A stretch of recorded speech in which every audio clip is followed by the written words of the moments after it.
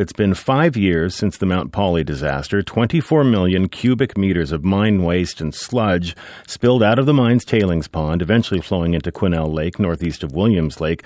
Over the weekend, the deadline for the federal government to lay charges in the case came and went. And Joe Foy has been watching for that decision. He's the co-executive director of the Wilderness Committee, and he joins us in studio this morning. Good morning to you, Joe. Good morning. Take us back to that tailings pond breach. What did it look like when it first occurred? Well, it looked like the gates of hell opened up. I was struck by there's a little campsite down there at Quesnel Lake, and we were very lucky that nobody was there when that tailings dam blew. It was what had taken years, tons of toxic materials, metals, what had taken years to build up behind that dam all poured down in a very short time.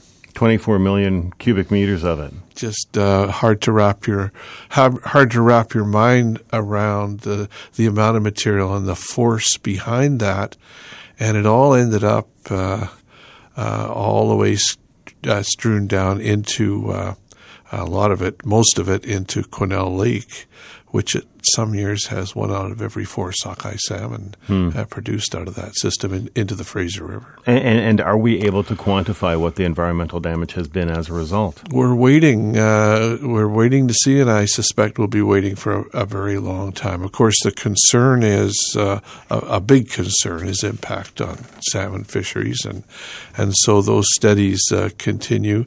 It looks like there has not been or is not being acid produced from the material that went into Quesnel Lake, but we really don't know what's going to happen there in the long term. In addition, even small quantities of copper, for instance, really affect salmon's ability to navigate. And as I say, this is one of the Fraser River's most important rearing areas for sockeye salmon. But presumably conditions at the lake have been monitored over time, over the past 5 years. And so what has that shown about the level of toxicity?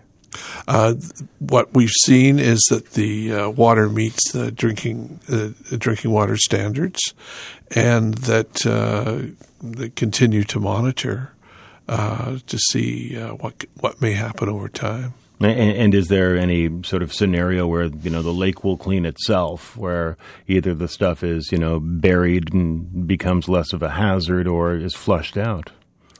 Well, it can't see how it will be flushed out. What mining companies do is they keep tailings away from oxygen. They get them underwater. So that's where this is. Material from the Mount Polley mine continues under permit to be pumped into Quesnel Lake.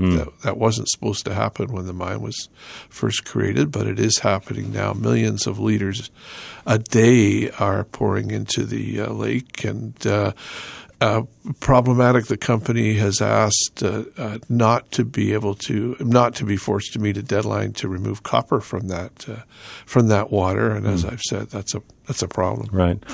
So Sunday was the deadline for the federal government to lay charges if it was going to. Nothing has happened. That's an indication then that they're not going to pursue this in court? Well, I don't know. Certainly for a number of charges, they came and missed their deadline. We know that federal fisheries, federal Ministry of Environment, as well as provincial agencies have given a package to the federal prosecutors. We have not seen that package. We would like to. There are charges under federal fisheries that could be brought with multi-million-dollar fines attached beyond the deadline. So now we're left to wait.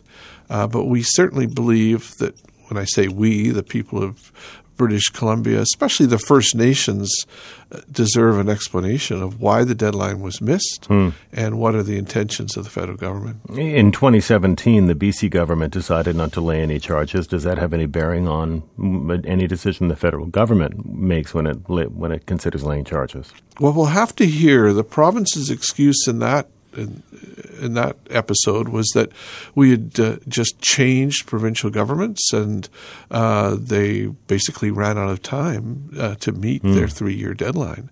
That was their excuse. The federal government doesn't have that excuse. But so far, they've provided no excuse. An independent report into the disaster found that this was the spill was the result of a design failure. Basically, that the dam was built on a sloped glacial lake. It wasn't designed to take into account erosion failures that were related to it being on a glacial lake. Is it likely that we could see another disaster like this, or is this a lesson in how to prevent future breaches? Well, in our view, that the whole idea of making these massive impoundments with tremendous amounts of water sitting on top of tailings needs to be abandoned as a way to deal with mining in the province. The provincial government has promised new legislation, a new revamp of legislation pertaining to mining. They have put more people in the field, but we don't think that goes anywhere near far enough. There needs to be legislation which allows for more community input. There's some places that just shouldn't have mines, and we should turn our backs on these big tailings impoundments, and we need to see where the money is going to come from to clean up a number of mines that we now have in the province that need to be cleaned up. Joe, really good to hear you this morning. Thank you so much for coming in. I appreciate it. Well, I appreciate the opportunity. Thank you. Joe Foy, Co-Executive Director of the Wilderness Committee.